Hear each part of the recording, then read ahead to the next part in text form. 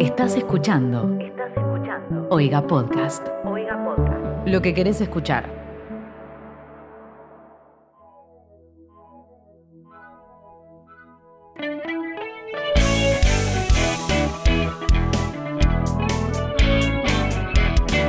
Bienvenidos, bienvenidas, bienvenides a esto que es el quinto programa de Ni Aquí Ni Ahora. Estamos con Francisco Alonso. Fran, ¿cómo te va? ¿Qué haces, Pato? ¿Todo bien?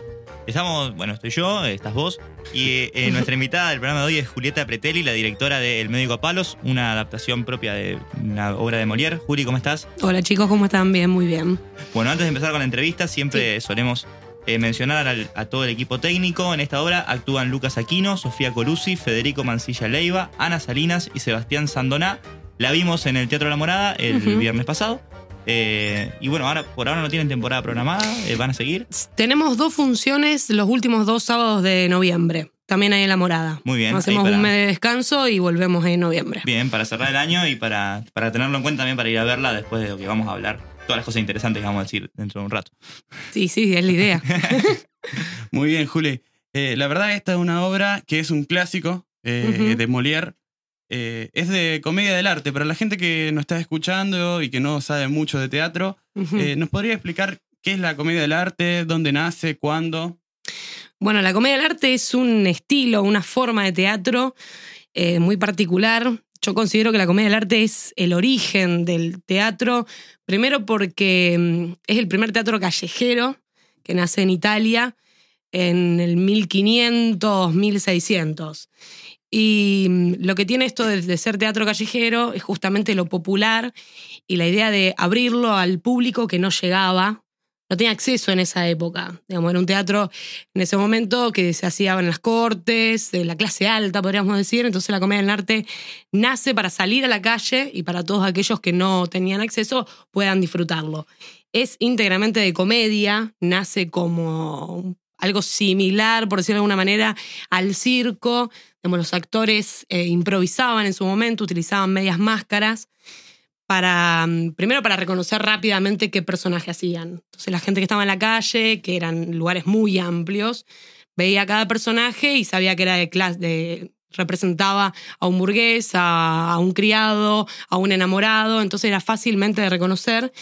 Y lo que tenía además, que es un teatro que empieza a construir lo que son las giras, entonces iban recorriendo distintos lugares y la palabra aparecía muy poco. Era una forma de teatro muy corporal, entonces ahí donde se relacionan los saltimbanquis, digamos, y todos juegos un poco acrobáticos entre canto y calculo que también baile, si no me equivoco.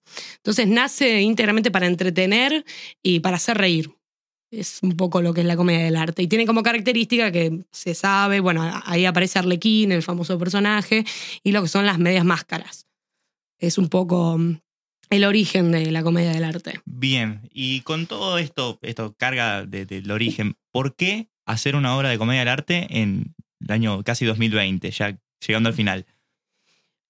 Primero porque a mí me apasiona, es un gusto personal. Digo, esto nace de un deseo muy interno, muy propio mío en relación a la comedia del arte. Después porque me parece que en Rosario no estamos muy acostumbrados a ver este tipo de teatro y porque tiene que ver con lo que decía antes, que es los orígenes. Digo, si en su momento pudieron entretener, creo que ahora también se puede entretener desde ese lugar, ¿no? Es renacerlo, volver a crear y llegar a esos lugares que creo que en alguna parte de nuestro inconsciente está. Entonces un poco acercarle eso a la gente. Bien, lo dijimos, es una obra que si uno estudia teatro es del género literario, dramatúrgico, que se estudia porque es un clásico como Molière, como Shakespeare. Esta obra es de mediados del siglo XVII, del 1600. Del 1600. Tiene 400 años arriba. Y la verdad que nosotros la versión que vimos de este médico a palos es una versión fresca, es una versión renovada, nos entretuvo muchísimo. Y lo que te queríamos preguntar, que teníamos la curiosidad ahí, es cuánto de texto ustedes le mantuvieron el respeto y a cuánto le faltaron el respeto. No, en sí el texto está bastante respetado. Quiero decir, lo que metimos mano, hablando mal y pronto, y lo que le faltamos respeto, tienen que ver con a lo mejor cierto tipo de lenguaje o ciertos comentarios de algunos personajes que son muy de la época. Quiero decir, además nosotros utilizamos una versión que es española. O sea, Molière es francés. Nosotros usamos una versión española y la hacemos en la Argentina. Entonces hay como una mezcolanza que me parecía necesario, ya que es una obra de hace 400 años atrás. Si yo quiero entretener y divertir, es necesario que la gente se identifique con cosas. Entonces, algunos detalles que elegimos poner que tienen que ver con nosotros, con nuestra Argentina y con nuestra Argentina hoy y de las últimas décadas, digamos. Pero en sí lo que es la historia en general, y yo te diría que, no sé, me arriesgo a decirlo en porcentaje, el 75% es de Molière. Digo, porque además es una obra que está escrita, es Molière, y Molière sabe, y en realidad sabía, pero para mí sigue sabiendo lo que escribió. Entonces yo en eso soy muy respetuosa. De hecho hay muchos chistes que la gente se ríe y son de Molière. Y me felicitan a mí. Y yo digo, no, son de Molière. Después hay ciertos comentarios en relación a, qué sé yo, a ciertos partidos políticos o ciertas frases de las últimas semanas que están en los medios, de algunos hasta memes. Ha habido funciones que hemos utilizado memes y que, bueno, que sabemos que van a funcionar y que son íntegramente para generar la risa automática. Pero después lo demás es de Molière. Claro, creo que eso es lo que hace que esta obra sea un clásico, que sea vigente, Claro. que por eso lo mantenemos vivo todavía. ¿Qué temáticas te parecen que son paralelismos, tanto de la obra como de la actualidad? Qué pregunta, ¿no? Me quedé pensando, me quedé, hice todo un reconto de la obra. Nosotros en esta versión, a ver si respondo lo que me preguntas. Particularmente este año, que ya es el tercer año que la hacemos, y fueron cambiando varias cosas. Digo, este año fui consciente de todo lo político que tocamos, ¿no? Y particularmente en ciertos lugares donde decidimos meternos, que pasan en su momento, como era a lo mejor, qué sé yo, como decía antes, ciertas clases sociales que representaba la comedia del arte. Bueno, decidí dejarlas y profundizar con lo que nosotros entendemos ahora, esta especie de grieta que hay. Entonces, ¿cómo podía ser? ¿Para qué? Hace 400 años atrás, un personaje que representaba a un burgués, hoy, ¿con qué podría asociarlo? ¿No? Digo, entonces, bueno, podría representar a esta parte de la sociedad, entonces que es criado podría representar a esta otra parte. Entonces empecé a hacer todas una especie de vinculaciones que en realidad nacieron también de parte de los chicos, digo, de la propuesta de los actores. No sé si respondí bien la pregunta. Sí, me fui por las clarísimo. ramas. Yo quiero hacerte una última pregunta respecto a lo dramatúrgico, si quiere, que es un texto que parece estar siempre abierto. Digo, que como la comedia del arte del año 1600, digo, parece un texto que permite la improvisación, un texto que permite, bueno, incorporar esto que vos decís, memes, y posiblemente la obra que nosotros vimos este viernes no sea la misma que hagan en noviembre cuando vuelvan a hacer funciones. No, y después de las elecciones seguramente no, va a ser otra cosa también. Claro, exactamente. Y algo que te quería preguntar también es el tema de la máscara, de cómo es trabajar con la máscara. Digo, ¿la obra tuvo un cambio de elenco, la mitad del elenco o alguna cosa así?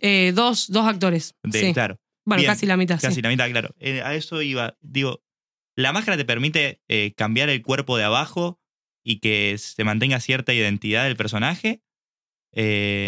¿Cómo se trabaja eso? En sí, yo las máscaras que utilizo no son iguales a las de la comedia del arte, pero sí tomo la técnica. Digo, hay, como decía, si se representa a ciertos sectores de la sociedad, ya la máscara tiene una lógica y una caracterización determinada. Entonces, la del viejo es el viejo. Digamos, no puede ser una persona que es joven, que no se permite tanto desarrollo en la psicología. Digo, por eso se trabaja más desde el estereotipo. Después uno le puede poner detalles, qué dice, qué no dice, pero en relación a lo morfológico del cuerpo, la máscara ya al verla te propone ciertas cosas. Decir, bueno, este viejo si tiene, qué sé yo, una pavada, muchas ojeras, bueno, está cansado. Entonces, si está cansado, la espalda debería ser más encorvada. Pero si tiene más de 75 años, tiene que caminar más lento. Entonces hay toda una lógica que yo decido que leerla a través de la máscara, pero bueno, también después, esto que vos decías, son 2 actores nuevos y cada actor propone una cosa distinta. Digo, yo le propongo algo, decir, bueno, para mí la lógica va por estos puntos, pero bueno, tu viejo va a ser distinto al otro viejo. Entonces hay ciertas reacciones, o si el viejo siente dolores, bueno, ¿qué tipo de dolor siente este actor o se imagina que puede llegar a sentir el personaje? Digo, ahí está un poco la riqueza. Pero sí, es eso, la esencia también de la comedia del arte, ¿no? Bien, y una pregunta más de este periodismo de investigación, que sabe que también has dirigido otras cosas. ¿Qué te gusta más dirigir? ¿A alguien con una máscara o a alguien a cara pelada? Qué malos que son, mirá lo que me preguntan. Seguramente están escuchando los otros actores, están escuchando los otros actores y van a decir, que diga. Metí el dedo en la llaga. No, voy a responder así, a ver si quedó bien. No, mentira. No, me gusta dirigir actores. A mí me pasa algo muy particular con las máscaras que me deslumbran y a los actores que se ponen las máscaras también quedan deslumbrados. Entonces, creo que primero me gusta dirigir actores y después a esos mismos actores proponerles la máscara. Ahí va. ¿Y cómo lo trabajás? Sí, muy bien. ¿Cómo los trabajás? ¿Vos construís la máscara? ¿Construyen los actores? Mira, en la primera versión, que era que estaban los otros 2 chicos, yo me recibía con Leandro Urrere, que me ayudó, que fue el que me enseñó toda esta locura de las máscaras. Construimos los moldes de las caras, sacamos el molde de cada cara con yeso, lo dejamos secar, y sobre eso empezamos a moldear cada máscara. Esa fue la primera etapa. Y después estas máscaras que ustedes vieron las hizo Leandro Urrere a la distancia, a través de videollamadas que hacíamos. Me dice, mira, me parece que el criado va por este lado. Yo la miraba, le decía, sí, perfecto. Y la verdad que eran alucinantes. Pero sí, en un principio lo construimos, pero bueno, ahora estas están más lindas. Si seguimos hablando de la máscara, si se puede seguir hablando de la máscara, muchos docentes, profesores teóricos han tomado el concepto de la máscara para después retrabajarla y utilizarla como un medio de entrenamiento para muchos actores y actrices, porque indudablemente la máscara debe tener algo, medio como del tótem, de esta cosa medio mística. Sí, lo tiene. Claro, que indudablemente te hace, te propone a jugar, te dispone a jugar directamente. ¿Vos tenés algún, no sé, te gusta ahondar en esto, en preguntarte qué onda la máscara hoy, si se puede seguir usando, sobre todo en una época donde existe el cine, que te pone una cámara a 10 centímetros de la cara? ¿Cómo convive la máscara con toda esa tecnología o esa mediatización de la actuación? Es que para mí pasa algo, voy a dar un ejemplo muy tonto, pero uno va a una fiesta, ¿no? Está en un casamiento, más allá en el estado que elija estar en el casamiento. Uno ve el antifaz y ya le genera algo, ¿no? Ya genera algo de decir, bueno, me lo voy a poner y esta especie de transformación pongo un ejemplo muy tonto para que pensemos en eso. Si ya le ponerse un antifaz, uno empieza a liberar no sé qué cosas, no digo que se quita prejuicio, porque ya sería a lo mejor mucho, pero hay algo en ponerse y en ver las máscaras que tiene que ver como con eso que vos decías místico o que yo digo mágico. Que para mí, por más que esté Netflix, que esté el cine, que estén 10.000 cosas tecnológicas, hay algo muy casi como primitivo, podría llegar a decir, que lo propone la máscara. Y es una de las cosas que el público me devuelve. Qué bueno lo de la máscara. Es que mucha gente dice, yo veía la máscara y en un momento dejé de verla y pude unificar todo un mismo cuerpo, lo cual me siento muy feliz porque entonces el trabajo está bien hecho. Pero hay como un magnetismo de parte de las máscaras que para mí no hay tecnología que la pueda superar y que siempre va a existir. Estamos hablando podríamos decir, de los griegos, inclusive, que utilizaban máscaras como resonador. Entonces, hace miles y miles de años. Y además, lo que da la máscara, y que está en la misma línea de otros objetos que utilizan, es que abren una posibilidad infinita de matices que le dan a los actores y de técnicas y estrategias. Retomando esto que decías sobre la comedia del arte, que estaba pensada para hacer gira, yo cuando veo esta obra y este tipo de obras me encantan porque a mí me gusta llamarle, y no en tono peyorativo, sino que hijos de su madre que pensaron hasta para hacer gira. O sea, son todos elementos que tranquilamente te entran en una coupé, un Sí, flete claro. chiquitito te entran. Sí. ¿Ustedes cómo trabajaron esto? Desde optimizar los recursos técnicos, escénicos, también la música, que también la utilizan, a partir de pequeñas cosas, pequeños objetos. Creo que tienen 4 cubos, ¿verdad? La escenografía es muy minimalista. Digo, en realidad nace como una idea de suprimir todo tipo de decorado, sí, se me ocurre decorado en este momento, pero esto nace hace 3 años atrás. Estos cubos son viejísimos, pobrecitos, que de hecho llegaron con lo justo.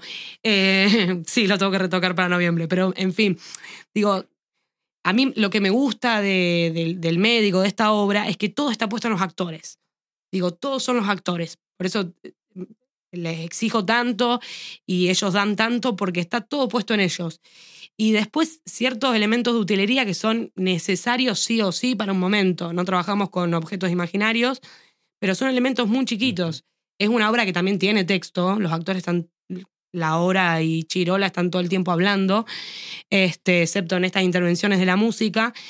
Y quería que justamente también sea, primero para economizar y justamente esto, entra en cualquier auto, y después también para decir, bueno, si la gente se permite entrar en esta convención de que primero los 2 cubos puestos de tal manera es un espacio y después cambiándolos es otro espacio, entonces no hace falta decorado.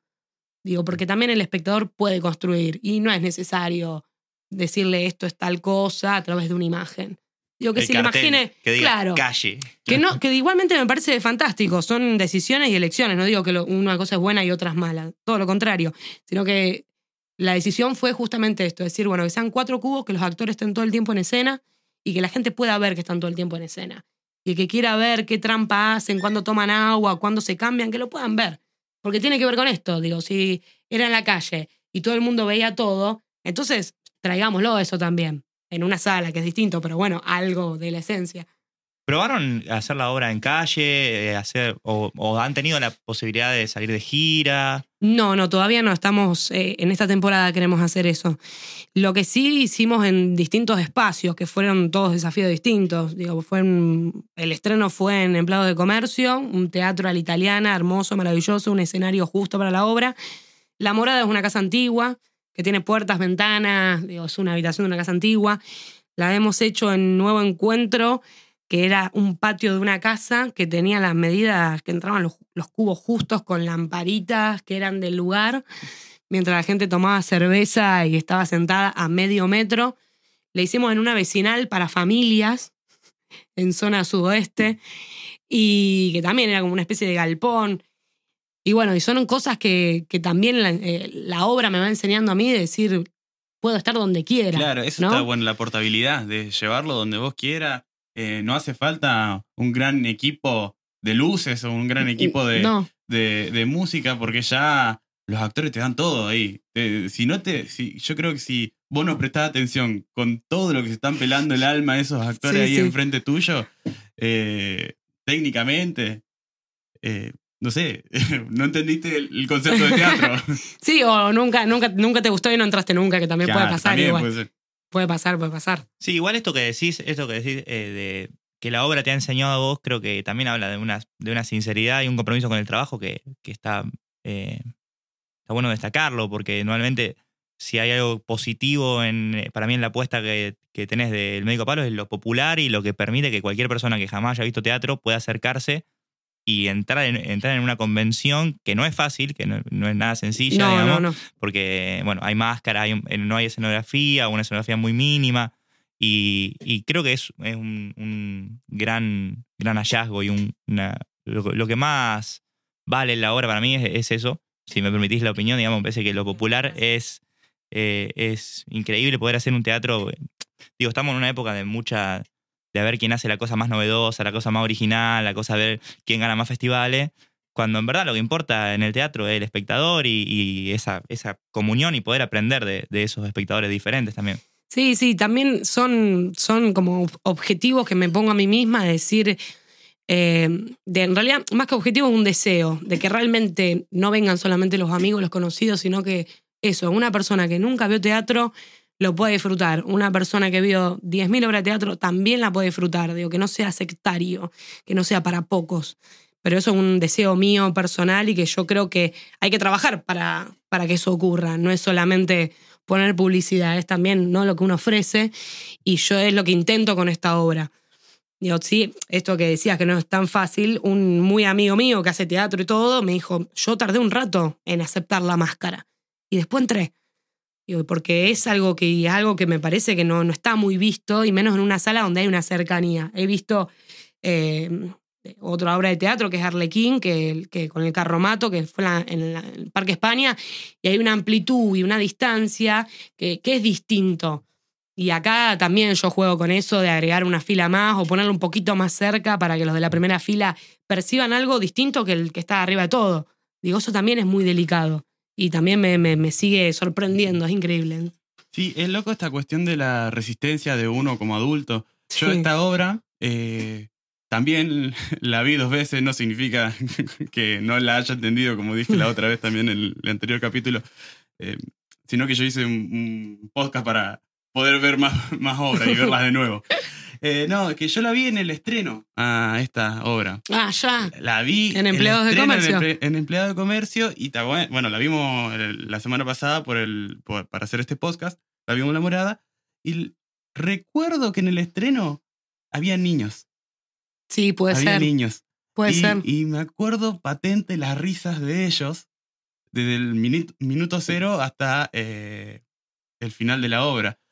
¿Ustedes cómo ven esa llegada con los niños? ¿Las han trabajado? ¿La han pensado? ¿Por qué? ¿O es un accidente que haya niños en esta obra? No, es una obra en realidad para adultos. A ver, el adulto va a disfrutarla, yo diría, y ojalá, un 100%, por decirlo de una manera. El niño inevitablemente y de forma maravillosa va a disfrutar de otras cosas que quizás ahí no tenemos planeado. Digo, yo paralelamente hago teatro infantil y soy consciente de lo que pretendo provocar o que me gustaría que el niño disfrute. En el Médico a Palo nos ha pasado que han ido sobrinito, sobrinita, primito, lo que sea, pero está a lo mejor el familiar actuando. Bueno, la función pasada que ustedes fueron en la tercera, hubo 2 niñas, una de 7 y otra de 12, edades muy distintas, en primera o segunda fila. La de 12 se mató de la risa y la de 7 le encantó y se mató de la risa, pero de otras cosas, ¿no? Y después, bueno, dieron consejo y demás, pero en el momento que fuimos a la vecinal que les contaba antes, hay un momento en la obra que es claramente un chiste para el adulto, cuando los 2 enamorados se encuentran y tienen su momento de Intimidad, fogoso. intimidad, fogoso. Pasión. Claro. Claro, donde cuando la llevamos a la vecinal estaba hecho de otra manera que está ahora, ¿no? La criada tapaba ese momento con un pañuelito de 30 centímetros por 30 centímetros. Entonces se veía todo lo que hacían. Yo en la vecinal, sabiendo que había 25 chicos de todas las edades, dije, no podemos hacerlo así, bajémoslo un poco y que los enamorados se besen, nada más. Digo, pero fui consciente cuando llegué y encontré que había un Caritas. semicírculo Caritas. de todos niños y niñas que estaban todos sentaditos, expectantes, pero se mataron de la risa. Se mataron de la risa. Pero hay ciertas cosas en relación a chiste, como decía antes, de política y demás, que el niño se queda afuera. Pero como es una obra que es muy corporal, lo que tiene que trato de que tenga mucho juego físico y que todo está puesto en los actores, el niño lo atrae. Digo, no hay descanso en ese sentido. Claro, y generan un colchón con la risa que te digo que es alucinante escuchar a los chicos ahí riéndose. Sí, Esas cosas hermoso. te hace retrotraerte a vos a esos momentos también de pensarte como niño viendo esas cosas. Porque también el niño no juzga. Digo, el niño no tiene ve... esta resistencia del adulto. Ve la máscara, ve y ya está, es un viejo, no anda diciendo, ay, pero qué bárbaro, cómo... no está utilizado bien este estilo, Sí. me parece. Tiene 30 años, no tiene 70. Claro, no, el niño entra en la convención y también Sí, está al toque. bueno. Sí. Pero bueno, es una obra para toda la familia, pero más para el adulto. Yo siempre digo eso. Bueno, Juli, la verdad que la pasamos lindo estando con vos, porque Sí, realmente, sos yo una también. directora de teatro independiente rosarino joven. Está buenísimo lo que haces, te venimos siguiendo los pasos. Bueno, seguí para adelante, a nosotros nos encanta ver gente joven haciendo esto. Sí, creo que junto con Fede de Luctovía, la entrevistada más joven que hemos tenido, y eso creo que se nota también en esta forma de pensar el teatro, que bueno, justo en esta coincidimos, digo, pero creo que hay un cambio de una generación a otra que se está dando, y está bueno que en este programa también pasen todas las generaciones de todos los tipos de teatro diferentes y podamos compartir su mirada. Así que bueno, gracias por ser tan sincera y por brindarte a la entrevista de la manera que fue. Gracias. No, ustedes chicos, la verdad que sí, yo también la pasé muy bien, muy bien, de verdad. Y me parece alucinante lo que están haciendo. Y abrir las puertas. No, en serio lo digo. Se los dije afuera del aire y se los digo ahora al aire, grabando delante del micrófono. Bueno, gracias. Bueno, esto fue el 5º capítulo de Ni aquí ni ahora, que es el teatro donde quieras. Y cuando quieras. Nos vemos la semana que viene. Chau.